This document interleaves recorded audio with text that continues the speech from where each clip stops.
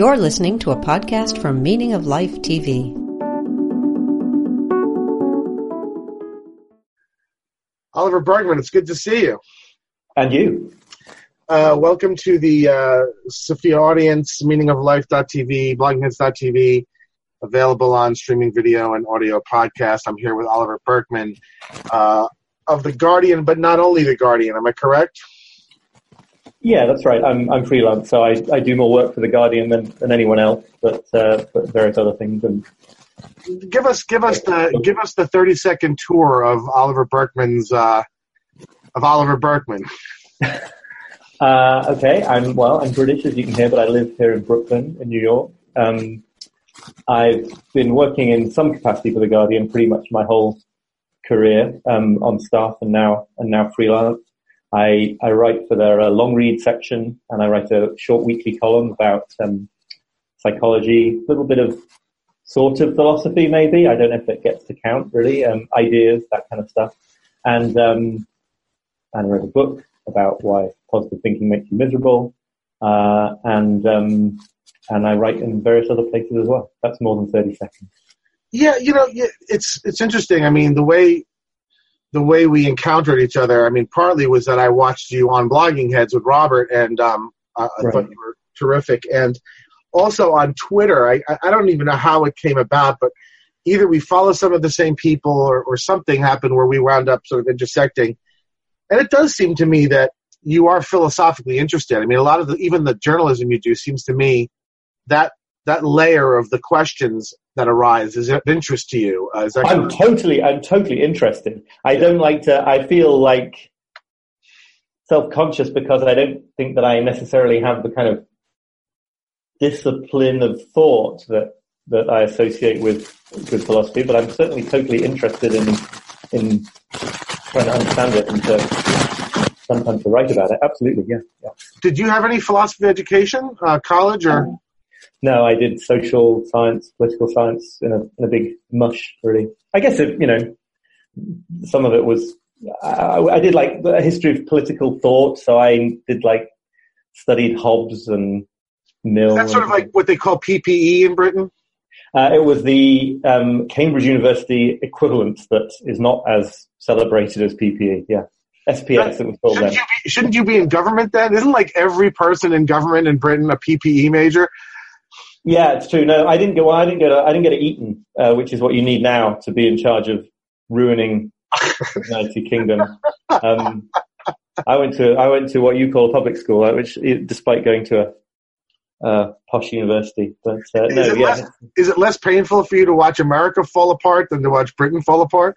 I used to have this self-conscious thing going on about living in the States. People, I mean, I have family here now and everything, so I'm here, but I used to feel like, the worse politics got in the United States, it made me wonder if it was kind of really ridiculous to continue living here. And actually, that sort of goes away the more ridiculous British politics gets, because you just sort of equalize the level of doom and sense of apocalypse. Yeah, so it's actually been very, in that one small way, it's reestablished my peace of mind as an expert. How often do you go back? I'm assuming you still have a lot of family and friends in Britain. Yeah, absolutely. And I used to go back all the time. A couple of years ago, we had a son, so he's been taking a lot of my time and limiting the trips, because you can't sort of travel quite as frequently or as easily. But yeah, I'm back there, once or twice a year at minimum, really. Yeah. Well, today what we're going to talk about is journalism, the current state of it, and the impact of the internet, social media, and what the sort of the ripple effects have been on our politics and maybe more broadly on our culture. And so one of the things I was maybe hoping you could do for us is give us a sort of a journalism then and now. So sort of with the dividing line being not just the moving of newspapers, magazines, etc., online into online versions, but even more importantly, the now sort of ubiquitous role played by social media in the doing of journalism. Maybe you could give us, just from an insider's perspective, your sense of the difference between journalism as it was then and journalism as it is now. Sure, I can try. My involvement in journalism does not predate the internet, but the internet was really just the beginning thing, when I first started doing journalism. And it was, The Guardian was really pioneering in having anything at all on the internet, for the sort of public-facing way.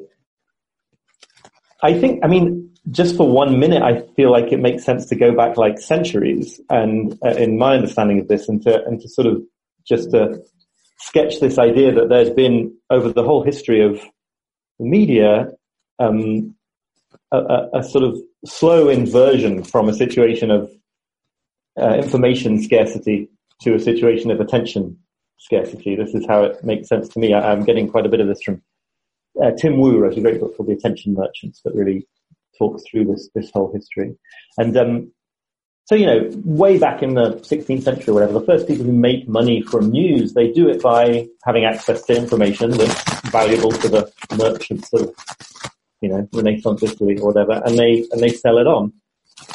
And then everything since then, I think you can see, is just a long, slow change, such that information becomes so much easier to access, so much more plentiful.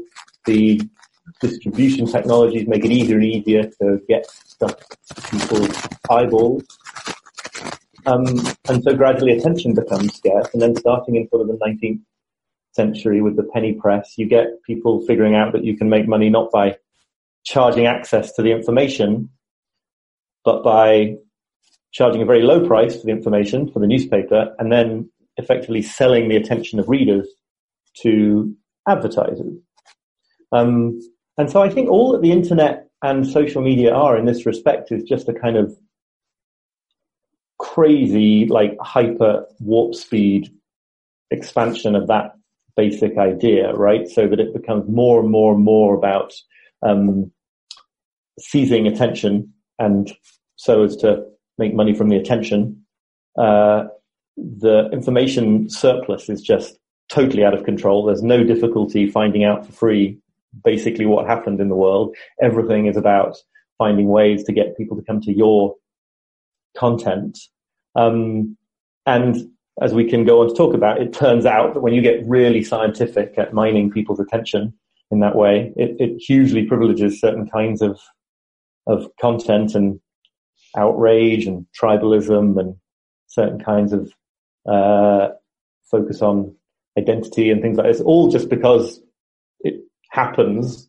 It's just social media is just this kind of ongoing social psychology experiment, right? With constant live feedback, so that you can tailor what's being seen through Twitter or Facebook exactly to each user.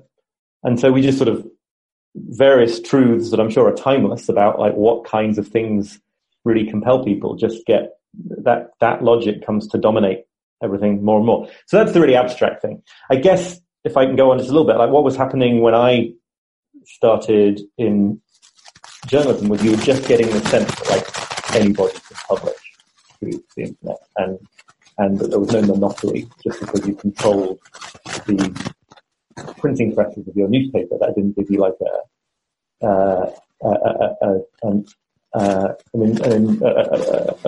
role as a gatekeeper that couldn't possibly be challenged by anybody else. So that was just the sheer fact of, a web page can cost millions and millions of dollars to put together well, or it can be something that anyone does in 2 seconds. I think what then that leads to this arms race that attention, that changes the incentives on editors, that changes the kind of things that get covered, because of just for the same reason, right? There's more and more and more and more of the competitive necessity to get your share of the scarce resource of attention. And then I think, I can talk more if you want about how social media does things. That's the broad sweep. Hold on a second. let me push on this for a minute. It's not clear to me that it is certainly the case, as you described it, in one sense, that it's just become easier to get information. You used to have to pay for the information. It was the access to the information that was the sort of the prize, and you sort of made money off of the fact that you had the access. Certainly, it's gotten easier to acquire information, but I'm not sure. I think it's become easier to acquire good information, right? So here's something I sometimes tell my students who are overly enamored with Google and don't understand why I want them to go to the library, right? And so what I sort of tell them, I said, look, in the library, let's say in the library there's 250,000 books, right? Every single one of them is there because a professor who is an expert in that area ordered the book. Okay. Now, on the internet, imagine there are literally billions of books. Billions of books, let's just say, okay? Except you have no idea who put them there. Mm-hmm. And given that you're not expert in the myriad things that you're going after, you have no way to tell which is a good one and which was a bad one. And I asked them, now, where do you think you're more likely, more often to get good information? And the answer, obviously, is the library, right? Precisely because it's curated, right? And isn't just sort of, a mathematical algorithm, right? That directs you to. And so I guess I don't know that I think. So then, when now it comes down to you saying, what are we selling? We're trying to sort of, buy attention and all of that. It seems to me then ultimately the way you get attention is that you're the one who has the good information, right? The real information as opposed to the shit, right? So I guess I just don't know that I think that all of this openness has really made it easier to get good information. It's just created more noise, right? I think I would say it's both. I mean, information, the way I guess I'm using it here, yes, does not necessarily imply truthful information. I mean, I suppose I'm using it in the sense that a page of totally fake news is information in some technical sense. It's just wrong information. I mean, a couple of things worth saying. Obviously, the Google algorithm in your example, it's not like nonsense. That's in the specific case of Google, it's reflecting numbers of other people who have chosen to point towards this information. So it's a kind of a democratic, to the extent that it works. And I have something else to say about that, but it's a bottom-up way of figuring out what is the reliable information. And Wikipedia works the same way, right? I think they've done studies to show that there are fewer errors in Wikipedia in a lasting way than there are in Encyclopedia Britannica, because you have it's a crowd-based system of weeding out error. So it's not. I don't think it's necessarily the case that it's a different kind of selection because it's not somebody's particular trained, idiosyncratic individual mind making the choice. But it's still not. I mean, Wikipedia is curated. It's just sort of crowd curated, right? The point about an open Google search is it's sort of not curated at all, right? I mean, the way I noticed this is just that the quality of my students' research has simply gone into the toilet since they stopped using the library and started using Google, right? I mean, my understanding of the Google PageRank thing is that it's based on, no, it might be wrong now, but traditionally it's been based on, a result comes up high in a Google search if lots and lots of other web pages point to that result. And so the implication is that, in the ideal case, a web page isn't going to be linked to by thousands and thousands of other pages if it's not a reliable place to go. But the second point to get in here, I think, go ahead, is that this is like these are algorithms working ideally. I think what's actually happening in a broader sense and connects to some of the stuff I know we're both concerned about is that a logic is being applied to filter results and information, and it's doing it excellently, and the system is working, but the system is not optimizing for truth. The system is optimizing for attention. So in that sense, there's no, if you think about especially sort of Twitter and Facebook as just these kind of content agnostic, attention maximizing machines, there's no particular reason why they should favor the truth over fake news. There will be like a niche, or a niche, as the Americans sometimes say, where like there'll be a brand that it'll be worth being true because you'll get the people who really want truth. But fake news is this system functioning properly in a sense, right? Because that's what's grabbing some people's attention. And every time, people demand, including me, of Twitter, that they, do things radically differently and stop banning people who shouldn't be banned, or get rid of material that's absolutely appalling and shouldn't be on there. You're sort of asking them to go against their business model, right? I mean, that doesn't mean they shouldn't do it, but it's, the logic is working really well. It's just not the logic that, one necessarily wants there to be. Yeah. I mean, because look, I mean, if I'm doing research, let's say, on some political topic, and, let's say I'm an undergraduate and I've got to go write a paper, it just strikes me obvious that I'm much better off going to the University of Michigan Stacks or the Bodleian than I am doing a Google search, unless I already am quite expert in the subject, in which case then the ubiquity of information on the internet is an advantage, right? Right. But I don't think that most people are in that position. I mean, and we're going to talk later. I mean, part of this is this question of curation is going to come up later with respect to what I fear are, is sort of a perception that at this point that all the news organs are essentially political arms. I think that partly has to do with the loss of curation. So you don't necessarily disagree that for the average person, they're going to get better information out of a curated library than they're going to get out of Google searches, correct?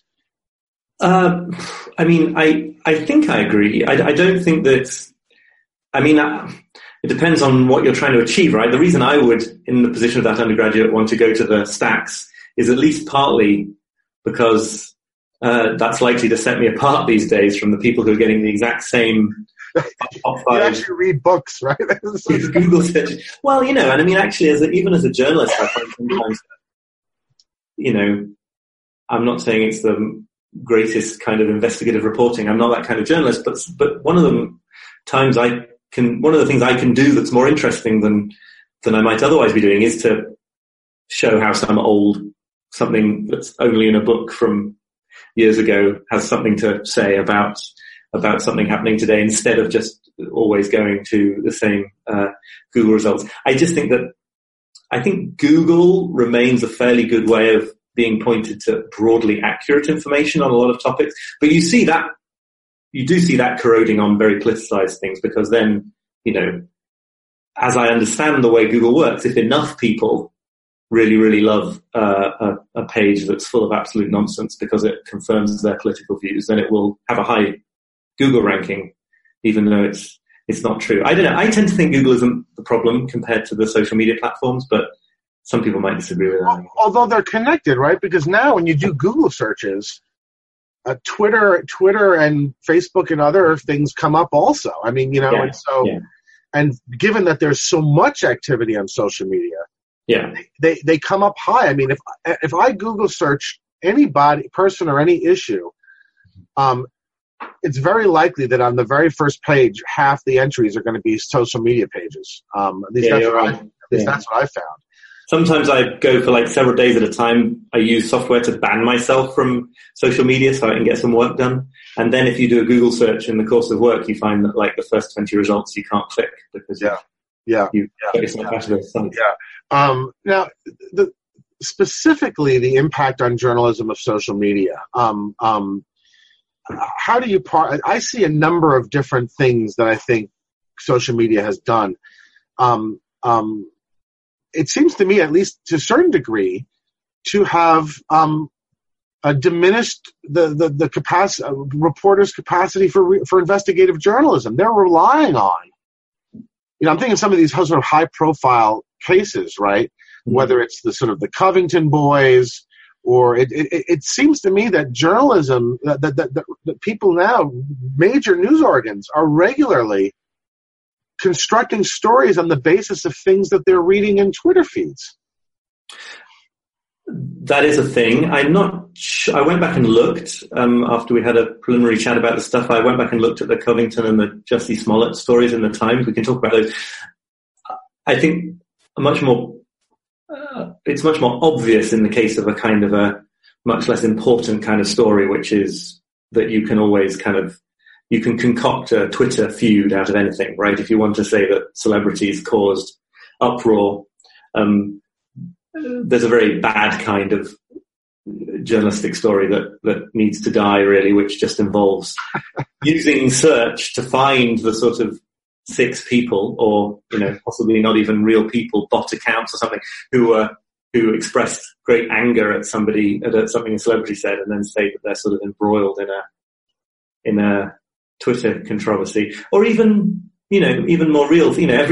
Every 5 weeks, Morrissey says something completely utterly unacceptable, and increasingly people are just like, yeah, it's Morrissey. But you can make it into a live story by finding the 5 people on Twitter who don't realize that he just spouts an unending stream of objectionable things and turn it into so yes, there's a sense in which you can sort of create events through Twitter. It's created It's created a new kind of shitty reporting. But you're saying it hasn't really damaged, serious reports. So, it's not fucking up, coverage of Yemen, right? Or is that what you're sort of getting at? Well, I mean, firstly, I think a lot of people would say it is, in many ways, it is opening up and improving. And certainly you did get a phase. People are very down on it all now, including me, but you did get a phase when the internet in general, and even social media specifically, was clearly seen to be to be opening up channels of information, letting people communicate from the middle of crowds in the Arab Spring reporting and stuff like that. You're talking about, right? Yeah. And then there's a sort of slightly more technical thing to do with records and investigative stuff that involves online databases and stuff that is real. And even. I went back and looked both the Covington and the Jussie Smollett stories, which I think you were holding up as examples where the New York Times had sort of taken its cue from Twitter or social media about what had really happened. I'm not going to try to defend them completely, but in both those cases... Oh, please do. If I'm being unfair, please. No, I'm sorry. I mean, in both those cases, firstly, I think if the understanding now about the Jussie Smollett thing is that it was a hoax, I'm not quite sure what the final ruling has been, but newspapers have always been really badly set. They're not designed to be able to detect, deliberate hoaxing. Lots of people seem to think they are, but I mean, Really? I don't really feel like even a minimum amount of investigative reporting would have revealed that the story was absurd from the beginning. I mean, well, as far as I can tell from the coverage, and I don't want to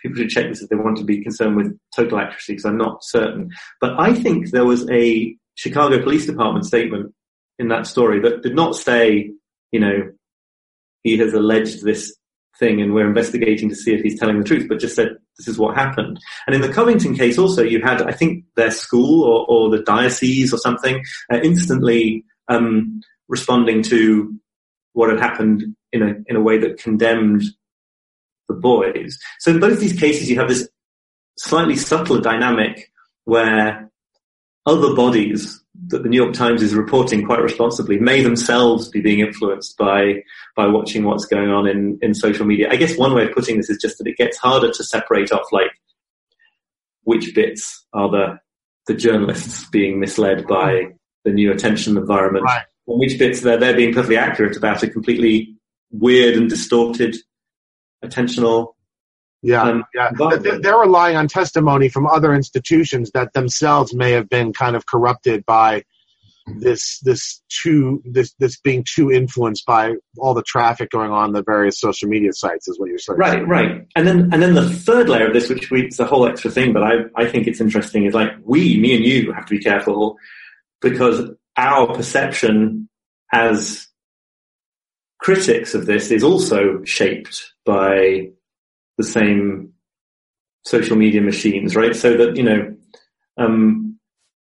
the idea that something is a really big, things that you find really troubling that you see happening on social media, like partly the salience of them is massively increased for you, because the more you engage with those topics on Twitter, the more you're going to get shown that subject matter. So there is this kind of, on every level, the journalists, the agencies involved in any one of these stories, but also the people who then come along and say, like, this is all being distorted. It's like everybody's attention is being sort of manipulated in ways that might be, out of sync with some sort of objective reality, whatever that means. So you're not of the general opinion that reporting and reporters and news people in general have just become far more credulous, less skeptical.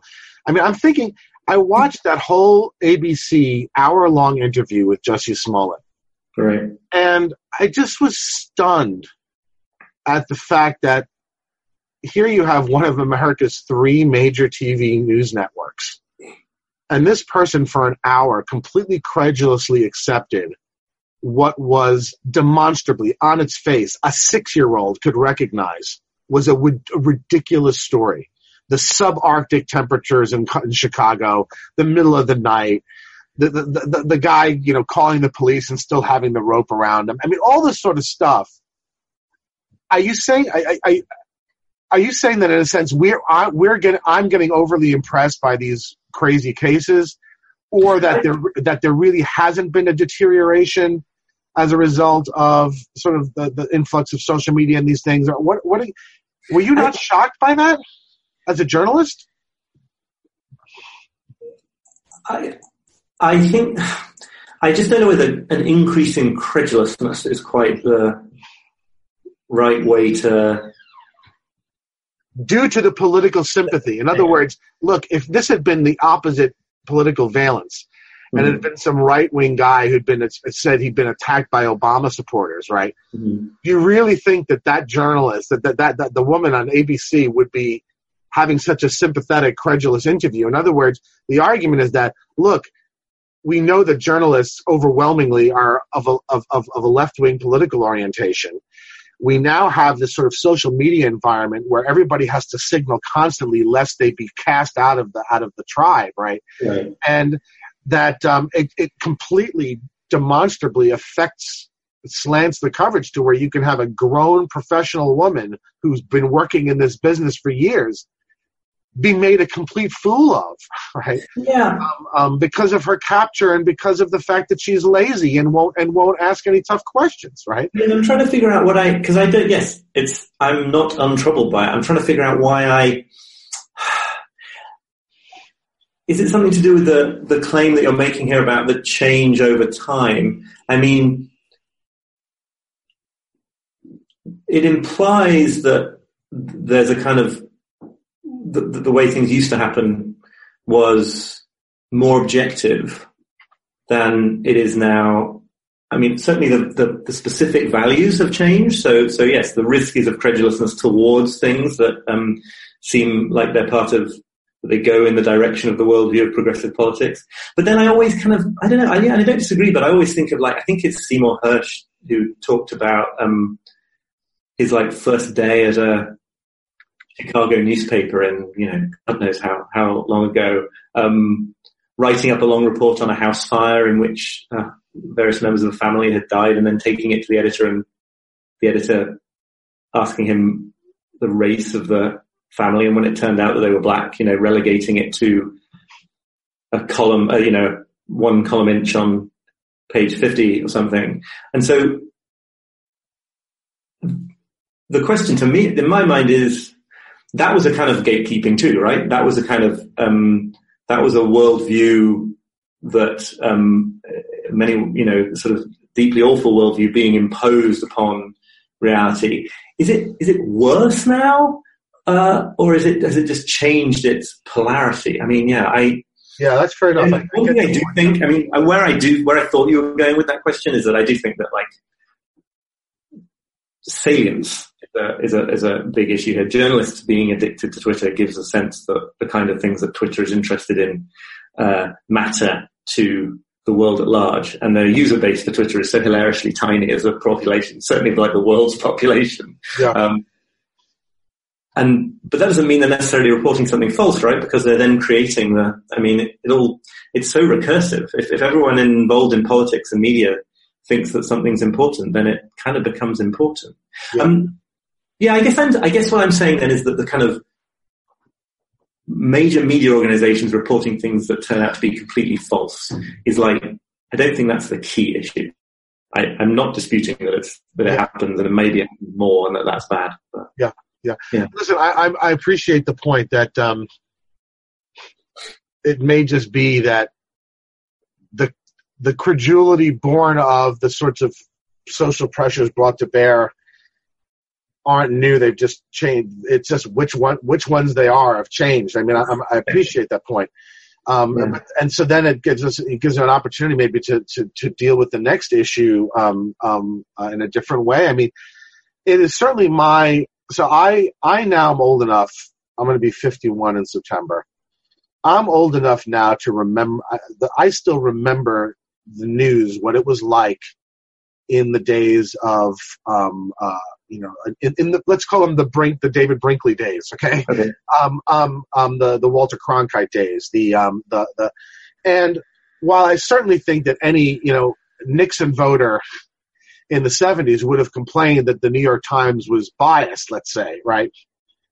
I don't think that they would have mistrusted its news pages in the same way that they do now. In other words, there is a perception today, and I think this is on both sides of the political divide, share this perception just in the opposite direction.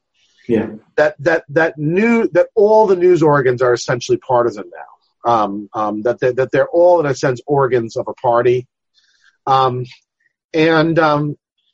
wondering what, in light of what we've been saying and the complications that you've been introducing, what do you think is the reason for this changed perception, if not that the news itself has indeed changed? Or do you think that there is not a greater impression? Do you think that the Nixon voter in 1973 thought the New York Times was just as partisan as it is as they do now, to the point to where they don't even trust its news reporting, right? Or do you agree with me that something has indeed changed, but maybe the reason for it is not what I thought it was? My sense is that something has changed. And I do think that in certain subtle ways it is an increase in partisanship of the news organs. I'm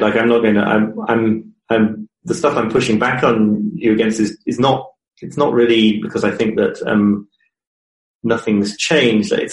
It's just, I find it very difficult to sort of nail exactly what's changed, and I'm not sure that sort of specific stories that turn out to have very little to do with reality are the best example of what's changed. I guess the really important, the sort of top level point that this makes me think about is just that it's clear from spending any time on social media that the logic of the attention economy favors sort of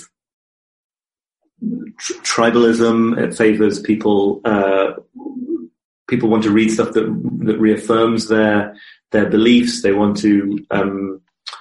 There's not a lot. It's not very interesting. There's not a lot of attention to be got in reading something difficult that makes you genuinely question something that you believe. So there's definitely. It's been there on the opinion pages for a long time. A huge pressure on traditional news organizations to do what everyone else is doing in this space, which is to reaffirm people's existing views and to preach to the choir. And I think you do see that spreads out of I think there's been a sort of blurring of the firewall between opinion and news. How far the news that was there before was really coldly neutral and objective, as opposed to just kind of centrist and establishmentarian, is a different question. But like, there's definitely been that kind of relaxation in the difference. And the thing I always think about is, like, you know, I'm assuming that in very high-minded newspapers in the 19th century or something, the very idea that your editorial decisions would involve questions about what sort of things people wanted to read about would have been kind of anathema, right? Because your job was to tell people what they needed to think about. It wasn't under the current business model. I mean, and that's an opportunity to. That there are all sorts of ways that is a kind of ideological opportunity to sort of mislead people in certain ways. But the opposite is the one where you're just constantly chasing after their attention, and then it's become entirely about that. One way that it's put very well, it might be by Tim Wu in that book, is that, you know, there's traditionally been this firewall between advertisers and advertising and editorial in newspapers, and I think it remains very strong in many newspapers. People started to get worried about, like, sponsored content, where specific companies would pay for certain kinds of quasi-journalism that would appear.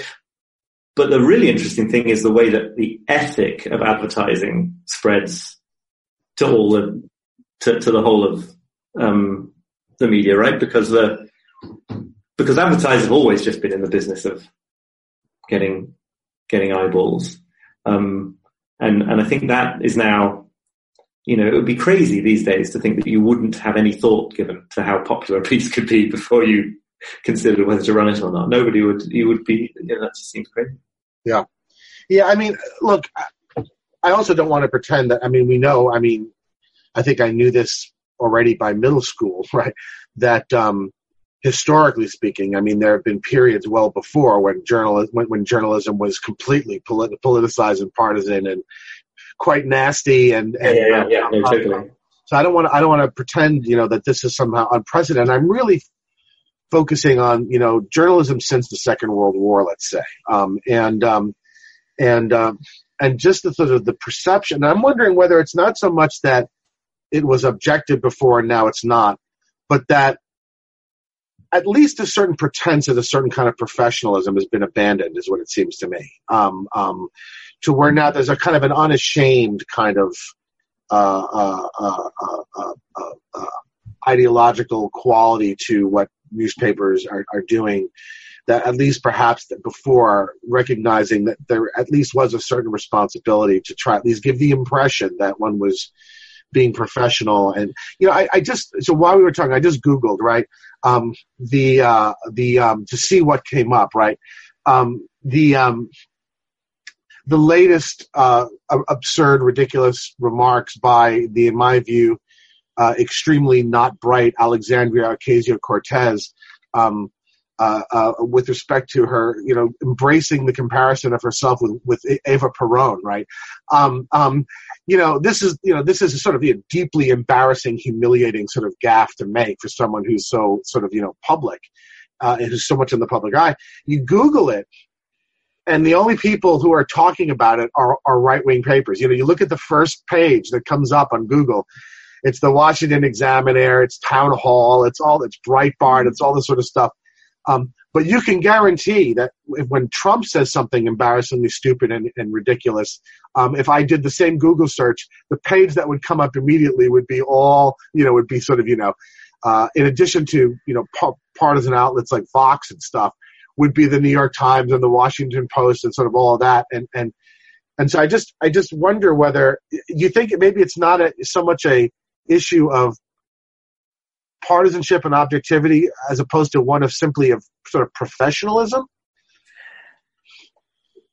I don't know.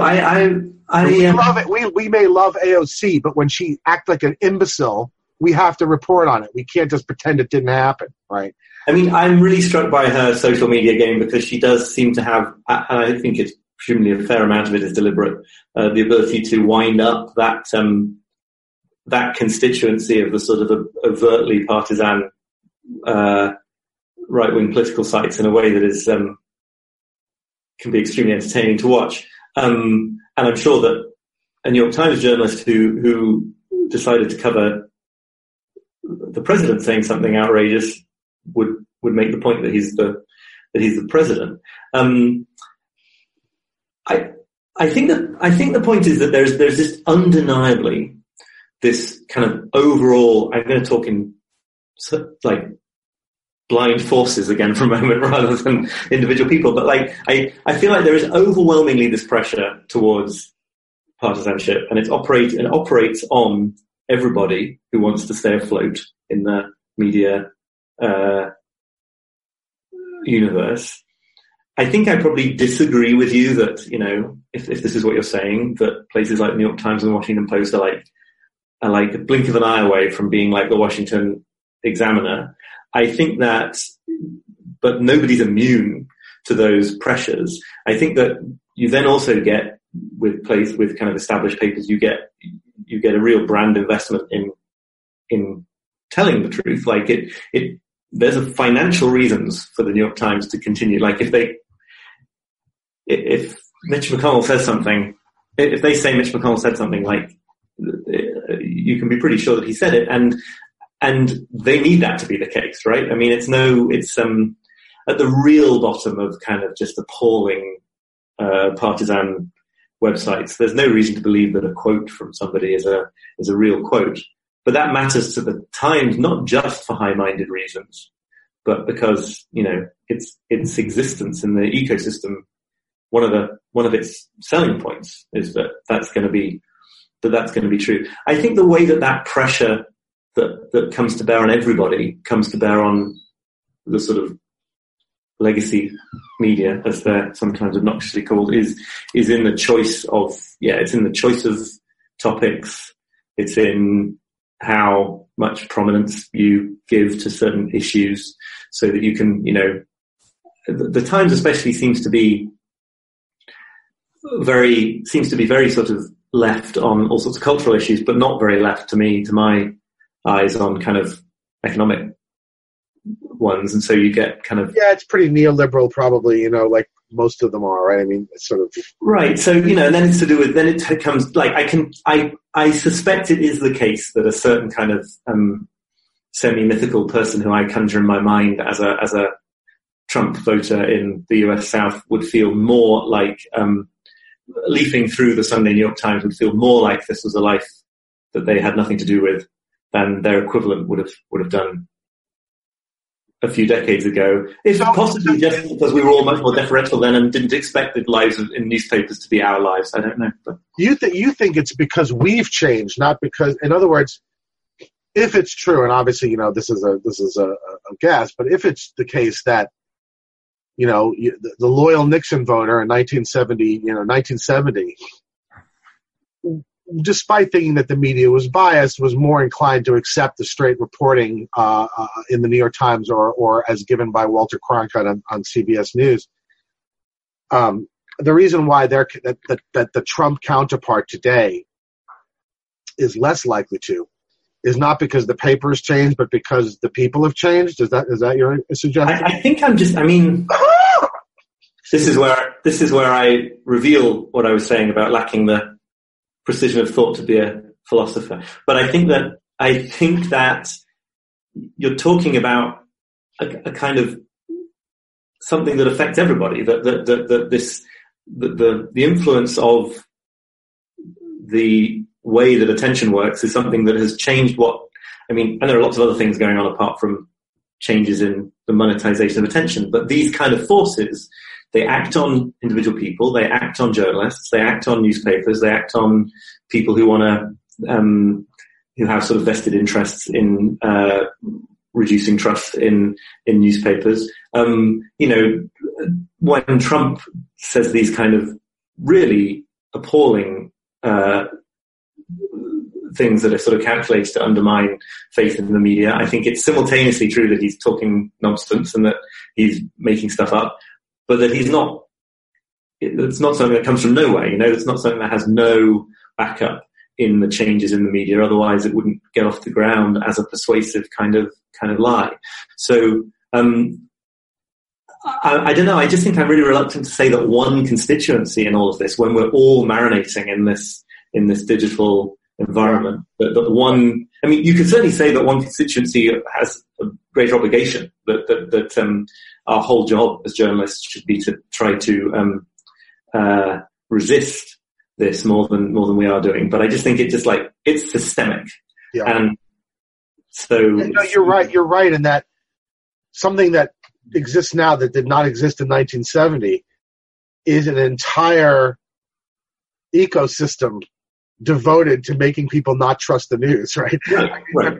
You in the old days, you would have had, a Brent Bozell, let's say, running around sort of, doing his media research or whatever, and you might have read it in what he found in National Review or something like that, and that might have, ginned you up a little bit against the New York Times reporting. But what you have now, I mean, like I said, is an entire ecosystem whose job is to do this, and now you have a president who's sort of, right.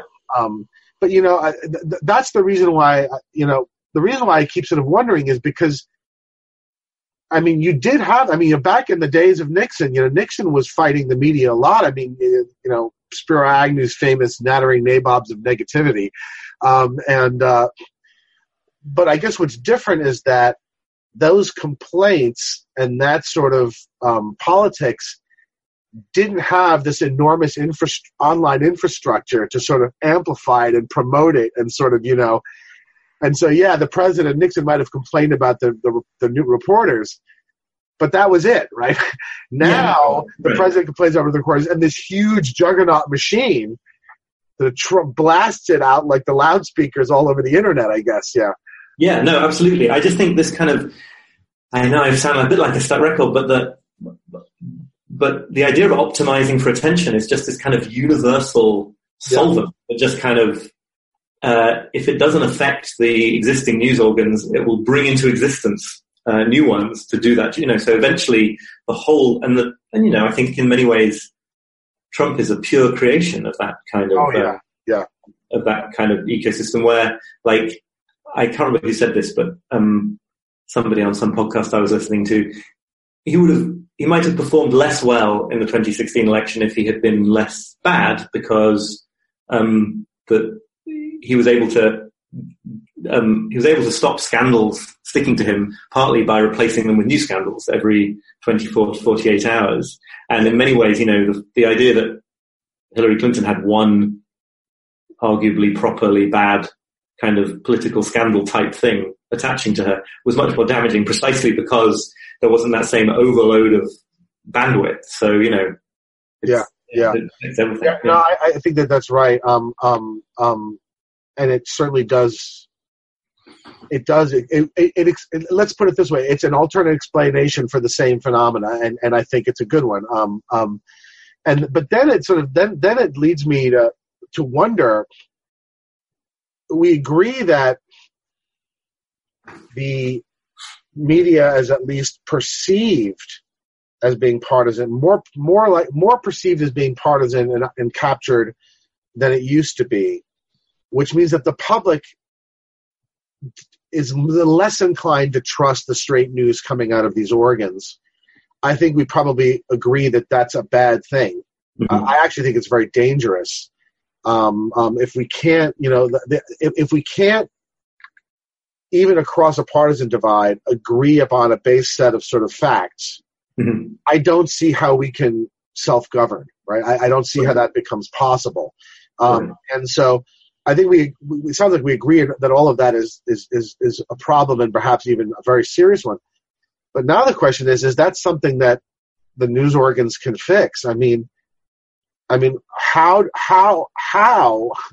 do the news organs regain the trust of the people who now perceive them as all being partisan outlets, as opposed to us all retreating into our enclaves, having our own set of facts, which means then that when we come back together in the polis and try to govern, we can't, right? All we can do is sort of fight, right? Yeah. Can the news organs do anything about this, or is the problem no longer something that they can do anything about? Yeah, I mean, if I had the answer, I thought a greater commitment to a professionalism is the answer. Sort of a very public and demonstrable and transparent kind of a professionalism. Because I wonder whether the editorial layers are up to snuff anymore. A lot of the stuff that's getting through, strikes me, would not have made it through the editorial board of the New York Times in 1970, right? Yeah, I mean, it's interesting. I think quite a few, I'm sure that a lot of people inside the Times would obviously, in their own self-defense, want to say that they are exhibiting that professionalism. The interesting thing about that is not that they would say that, but that, you know, the Times is regularly subjected to a lot of criticism, not of the kind you're giving it here, but of the kind that says, like, you know, why are you reporting some sentences that Trump said in quotes without pointing out that every single fact in those sentences is almost certainly false? Why are you acting like, you know, there's a kind of, you need to hear from both sides of a debate that actually, you know, it's 10% of Americans at most actually hold one side and it's 80% the other. So obviously splitting the difference is not the same as being professional, but I do think that in some ways it may be that there is a bulwark that exists there, that there are lots of things that you know, there are lots of things that the Times would not do, or, you know, newspapers and outlets like the Times wouldn't do if they were just completely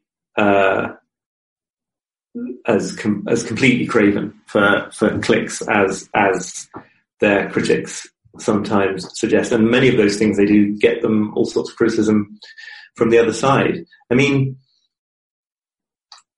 one of the ways I found really useful to think about, I think it was Timothy Snyder probably has written about this, the historian who writes about fascism, but I've seen it elsewhere as well, which is, and I don't think it's particularly connected to the kind of, is this the 1930s again question, which is a separate argument, but just this idea that, you know, all the hippies who invented or developed the internet after the military invented it, were convinced that it was going to expand the public sphere in a kind of incredibly fruitful way, because all sorts of people would be able to belong to the public debate in a way that they hadn't before. And I think that did happen for a few years.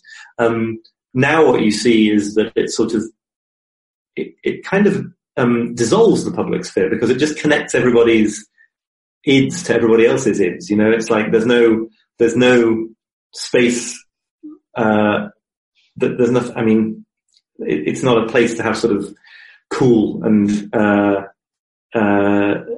that kind of discussion that you need to make political decisions, because it's everybody's like deepest, most visceral emotions in a spiral with everyone else's. Now, on the one hand, what can a newspaper do about that even if it wants to, because to stay afloat, it has to join that spiral. On the other hand, I think you do see signs here and there of people in the media really understanding that model is a race to the bottom and a race to destruction. I think even the Times' metered paywall has been an amazing success compared to what people predicted. The Guardian is doing this kind of slightly NPR-esque stuff to do with membership and donations.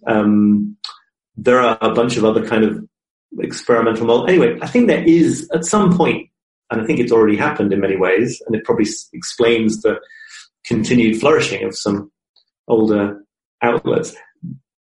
The whole thing is so chaotic and awful that there's a real hunger for the stuff that you can rely on, even if it challenges your viewpoints. I think that social media is always going to be a terrible place to get a sense of that, because I'm not aware of any success stories in the attempts to like reinvent social media along these lines. So I guess it's just an argument about degree, isn't it? I mean, yeah. Should the Times go even further in this direction? Absolutely, but it may well be that we sort of lose sight about how far they already do go compared to what the sort of business incentives. Yeah.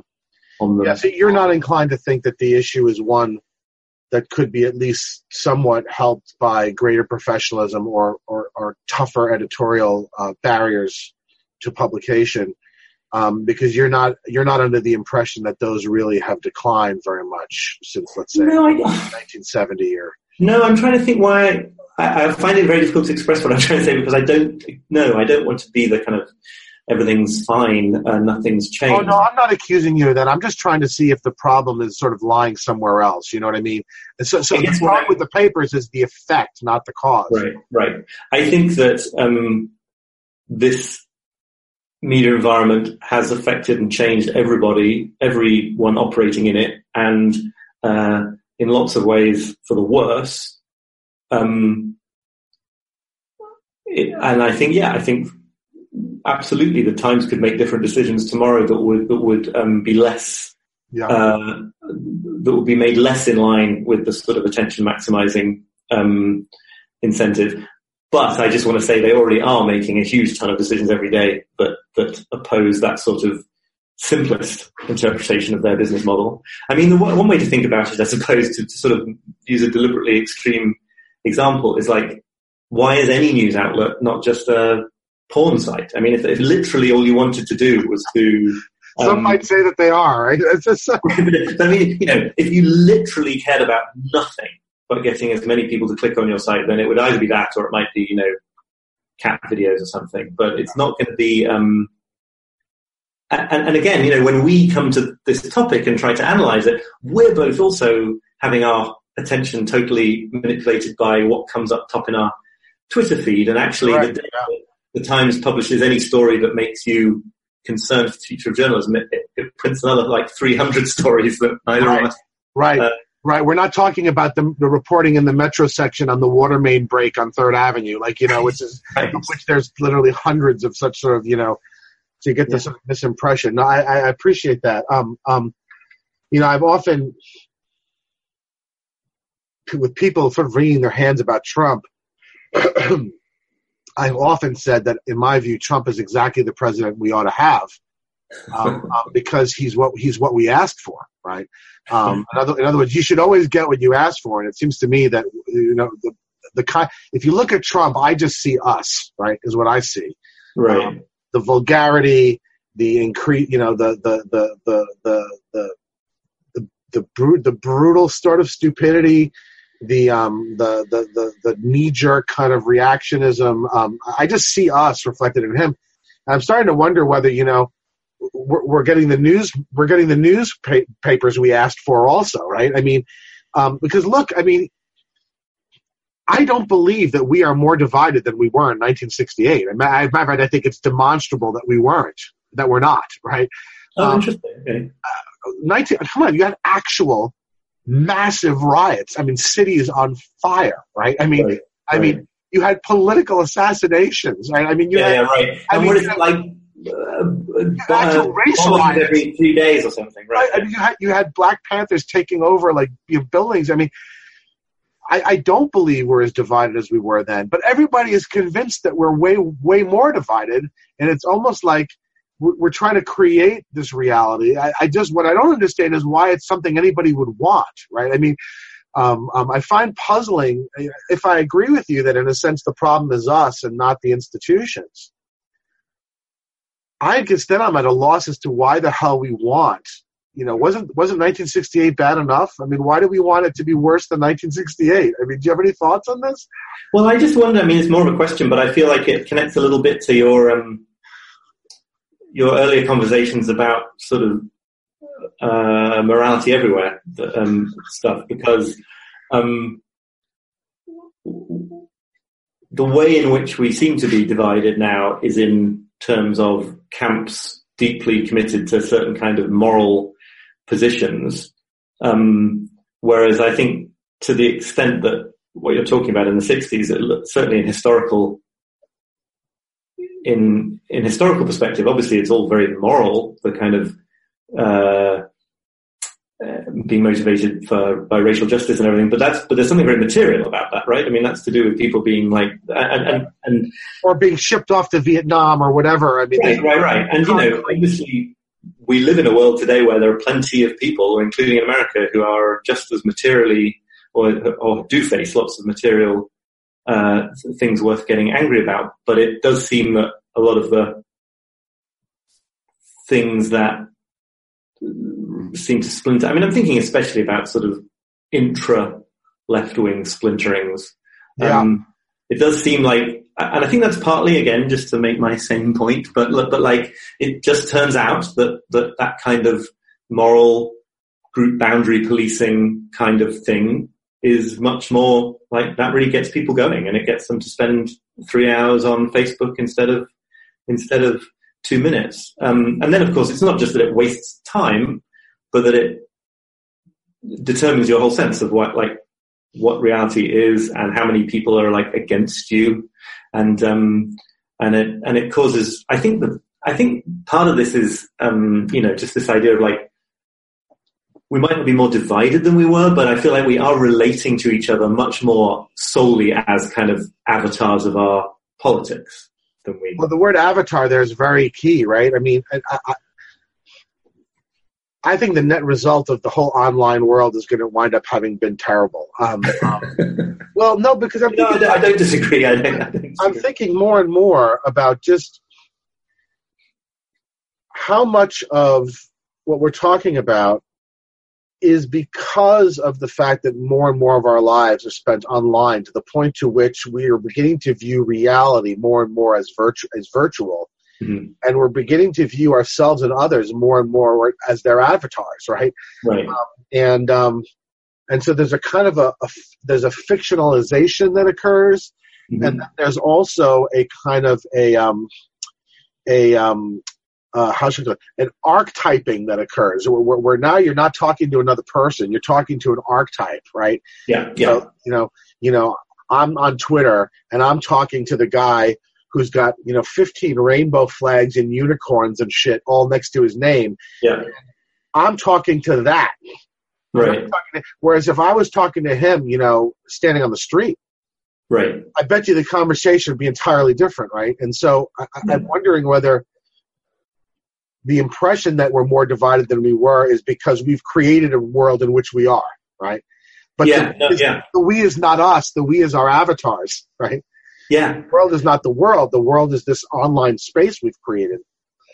I think there's probably lots of truth in that. I mean, I think it goes both ways, right? I think on the one hand, we've sort of leapt into virtuality and then, you can completely curate who you are online. Right. And then there's also this kind of, one thing we haven't really touched on, I guess, yet is I feel like the whole sort of attentional arms race thing, it creates this kind of, arms race, I guess, yeah. It creates this kind of upping the ante so that to be distinctively who you are online requires more and more, at the same time as it's all to do with tribal belonging, it's also to do with like being distinctive from the crowd. And so because the payment is in attention. So, I'm as critical of Trump as anyone I know, but there is this kind of phenomenon of kind of hashtag resistance figures on Twitter who just can't be helping in the long run, because what they're actually doing, and I'm not saying they even do it consciously or that they're not, their veins aren't full of righteousness as they do it, probably are, which is part of the problem. But what they're really doing is trying to rise above the babble and be sort of clarion voices, and you can do that with sort of 8,000 tweet threads getting all sort of conspiracy minded about things, or you can do it by the sort of sheer I think this is a problem, right? And it definitely comes up with these sort of comparisons to Europe in the 1930s and stuff. It's like, however bad things actually genuinely are, there is a dynamic on Twitter and elsewhere such that we will reach the conclusion that they're even worse. Like, the moment you say that in lots of circles, people will accuse you of saying that they're not really bad. But I'm just saying they can't be as bad as the worst that people think they are at any one time, like almost by definition. Right, and I, that speaks directly to something that I've been sort of banging on about a little bit, and that is that, is the pitch of contemporary activism strikes me as completely out of sync with the actual material realities on the ground. In other words, the activism now is louder than it was back in the 60s, right? Mm-hmm. But the problems aren't worse now than they were in the 60s. The problems for women aren't worse now than they were in the 60s. The problems for black people are not worse than they were in the 60s. Yet you would think they were by the volume and the intensity and the absolute just sheer brutality of the activists of the activists' activity, right? Mm-hmm. And I think it makes a lot of sense to suggest that this is partly because the environment in which the activism is occurring is one in which there is so much noise that one has to scream 10 times more loudly just in order to sort of, even be noticed or to stand out. I think that's an interesting. It's other things too that are sort of related, isn't it? Because it's like, it is the fact that lots of terrible things might be happening of a racist or sexist variety that you just wouldn't have heard about in the pre-internet era because they happened in some town somewhere and the news would just never spread.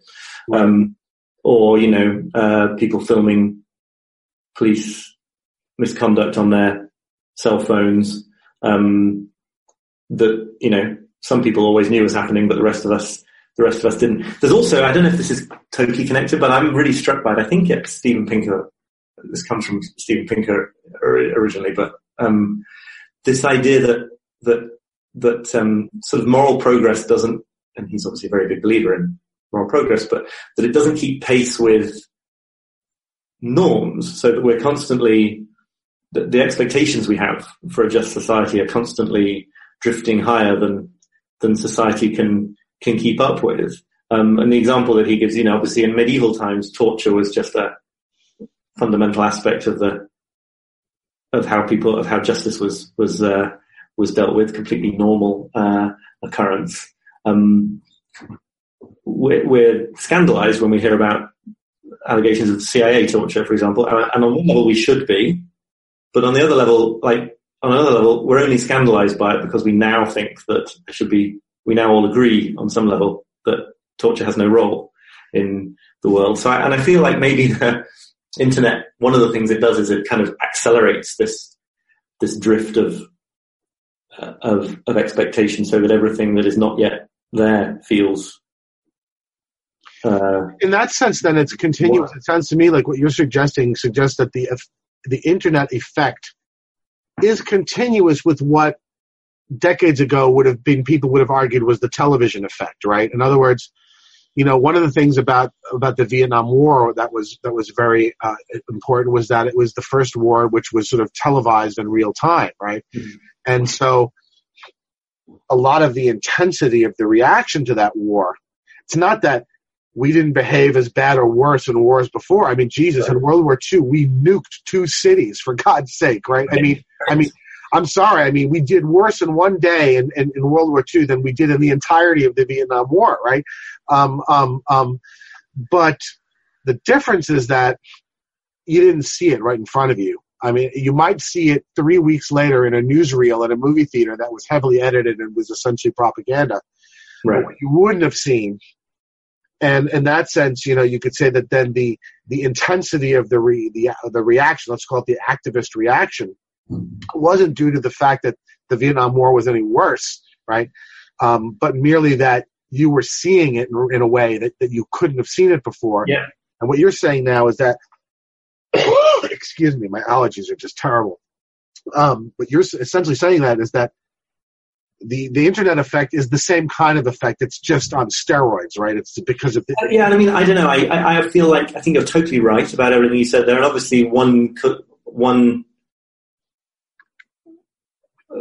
interpretation of that would be that, like, actually the world is totally fine and not a bad place. And then the other interpretation would be like, it's good that we find out about these things. And if living in a situation of knowing more about them is distressing, then that's just the price of being aware of how far we have to go as a species. So that, I would rather know about the Vietnam War than not.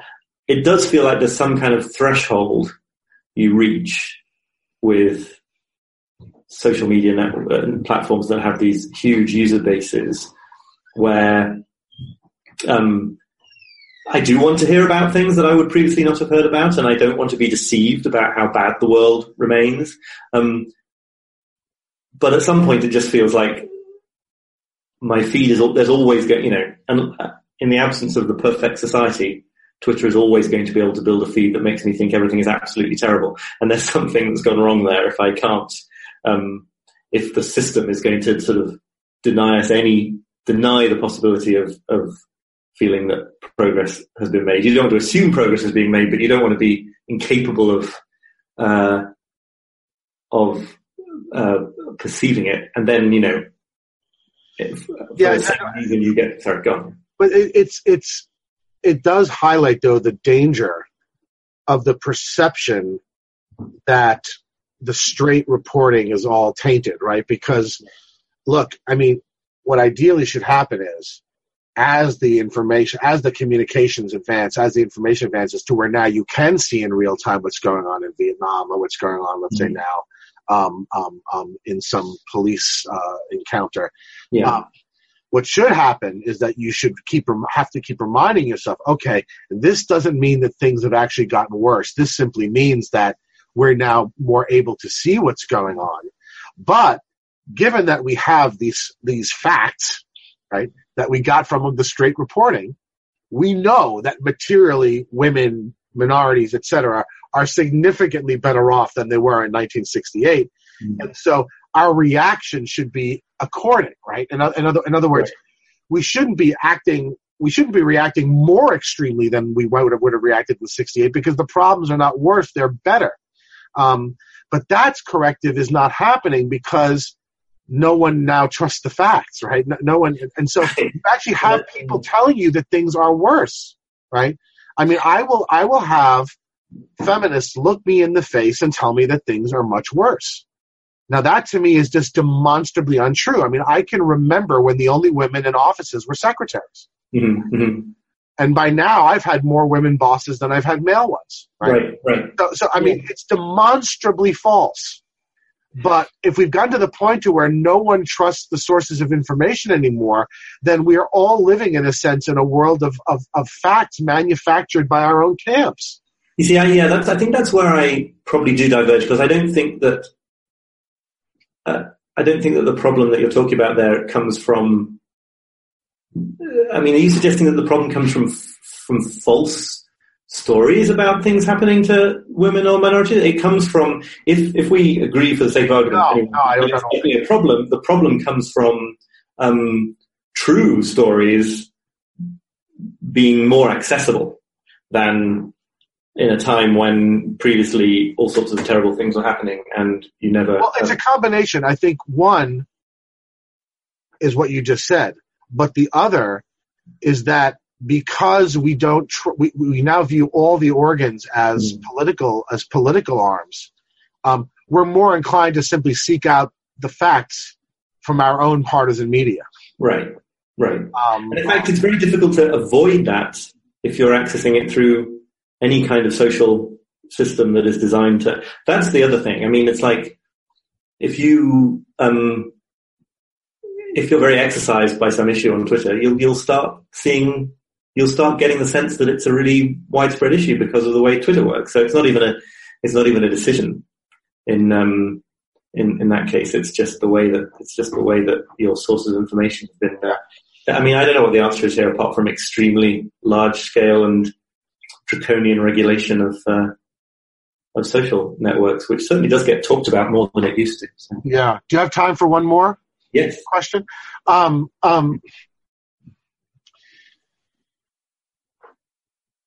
What we're talking about, to a certain extent, is a kind of atomization, right? I'm talking about. I like to describe sort of, the a la carte. We're now in the full-blown a la carte model, right? Both in terms of how we acquire our information and also in terms of how we consume our entertainment.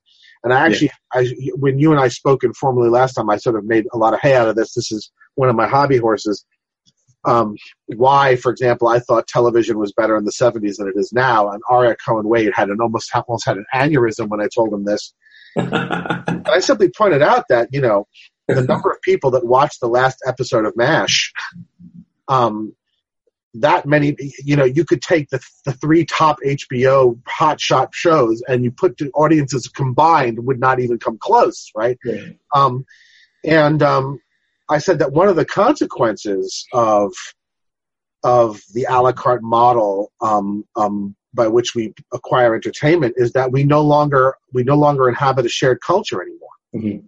We exist in cultural enclaves.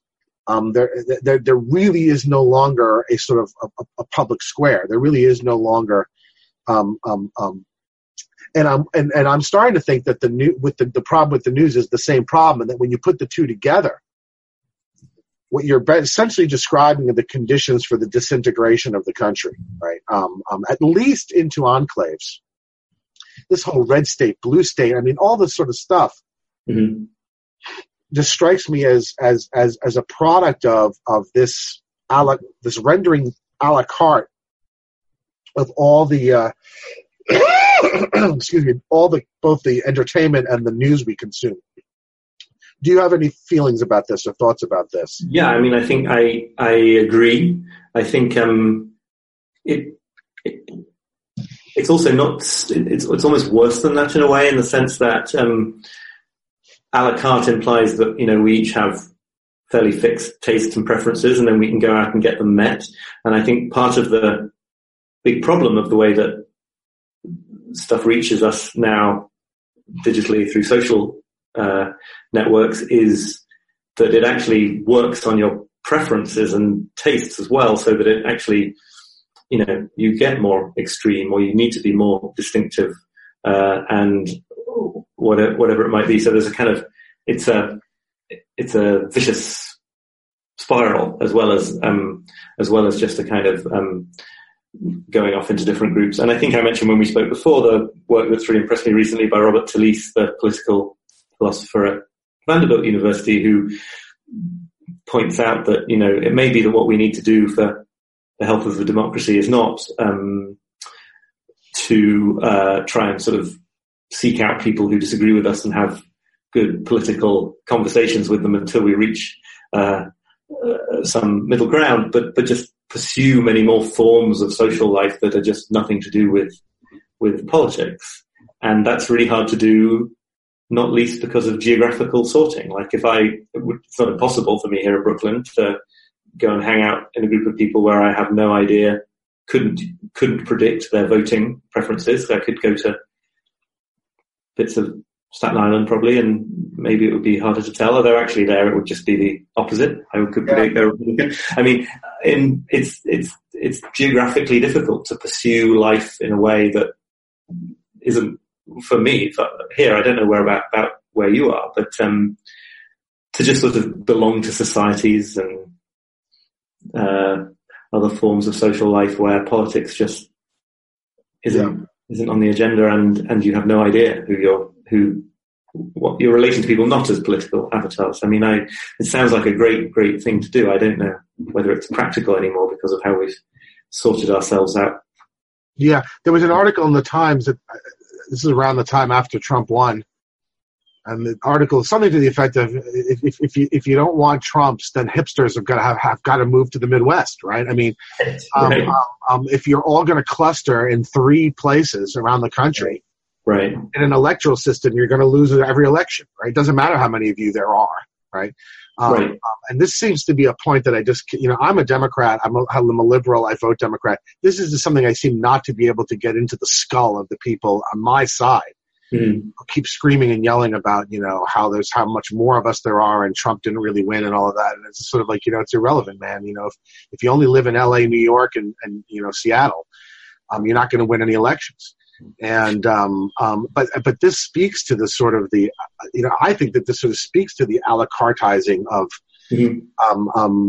because it's mirrored in now the geography, right, in a way that is a bit. But shocking. I mean, the reason that I've somewhat avoided it is because I'm old enough that my formative years were spent prior to this a la carte system, right? And so I was formed out of in a society that very much still did have a national culture, right? A national, MTV was national, international. It was not regional. It was not, but also because I grew up in very liberal New York, but now I live in the most right-wing part of the country. Right. I was really wondering about that because academia sort of does this, doesn't it? It kind of takes people and plops them down in culture where there's no particular reason to expect you to feel like. So being here, when Hillary Clinton starts talking about the deplorables, I look around and I'm like, she means all these people that live in my neighborhood. Right. And that really is not a good characterization. They have a million faults and virtues and they're all over the map. But you're right in the sense that we can't sort of forcibly relocate people to sort of pepper them all over the country. And we also probably can't reverse the a la carteizing of entertainment and news. And so it seems to me like this sort of great sort of disintegration is unstoppable, or at least it's inevitable, right?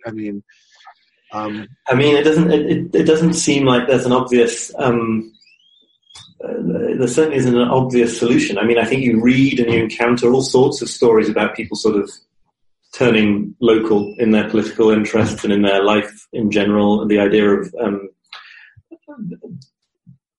related to what I was saying before, people trying to just sort of weave community where they find themselves in a way that is not to do with transformative national and international political change. But that's not really a solution, right? That's just a sort of, it's a decision to have a different set of goals for your.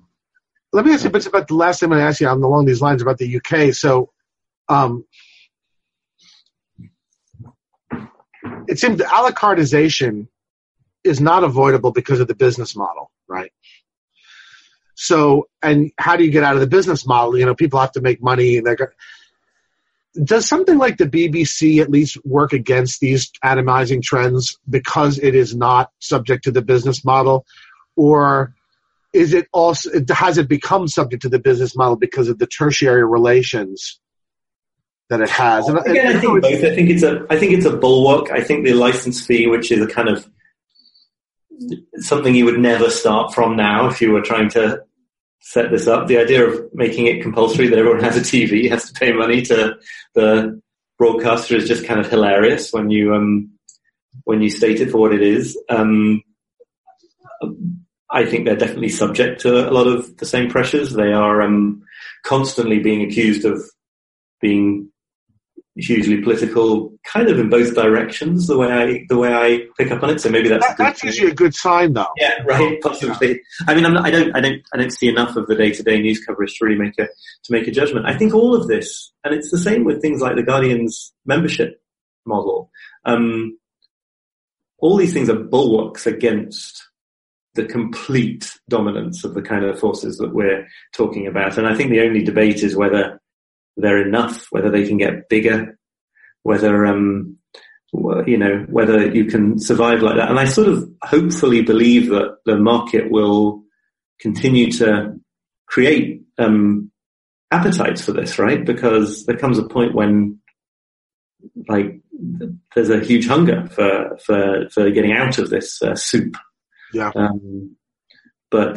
think the BBC is the BBC is remains a sort of amazingly impressive organisation. But yes, partly because of a kind of an anachronistic funding model that I don't think the British Parliament would never pass today. If you and I guess it can only play that role if indeed everybody's watching it, right? If I guess what I was sort of wondering is whether there's a bit more of a national culture in a place like Britain because they still have something like the BBC, which everybody watches. But if everybody doesn't watch it, then it can't serve that function.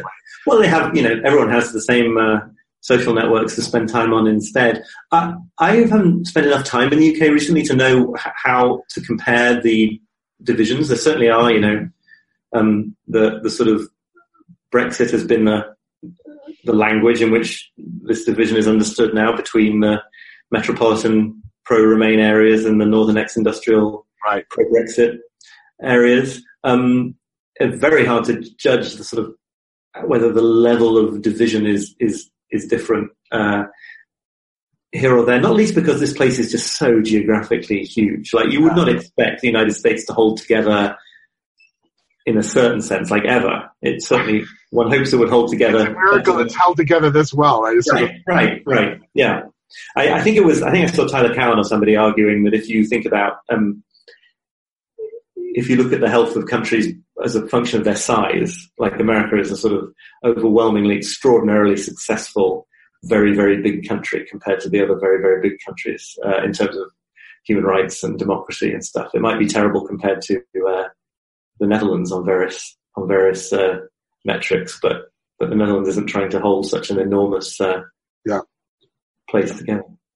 Well, Oliver, I want to thank you very much. This is really interesting, and I think it's quite important. And I do strongly urge everyone to follow Oliver and to read his work, which is really very interesting and good. And you do a lot of long form, don't you? I'm glad I'm giving you that impression. I think I'm not producing as many of them as I ought to be doing right now, but yes, a fair amount. Yeah. And listen, I hope to speak with you again, and continued success, and thank you. Hey, I'd really enjoy that. Thanks very much for asking me to do this. All right, take care of yourself, Oliver. Thanks. Ciao. Before you go, a quick message from the suits at Meaning of Life TV. Meaning of Life will always be free for you to watch and listen to, and we don't even go the NPR route of guilting you into donating during Pledge Week. But we do have a small request. If you enjoy Meaning of Life programming, rate and review us on iTunes. The iTunes algorithm weighs positive reviews heavily, so taking a few minutes to rate and review us will help more people find out about our shows. Also, of course, we encourage you to subscribe to our Twitter and Facebook feeds. Thank you.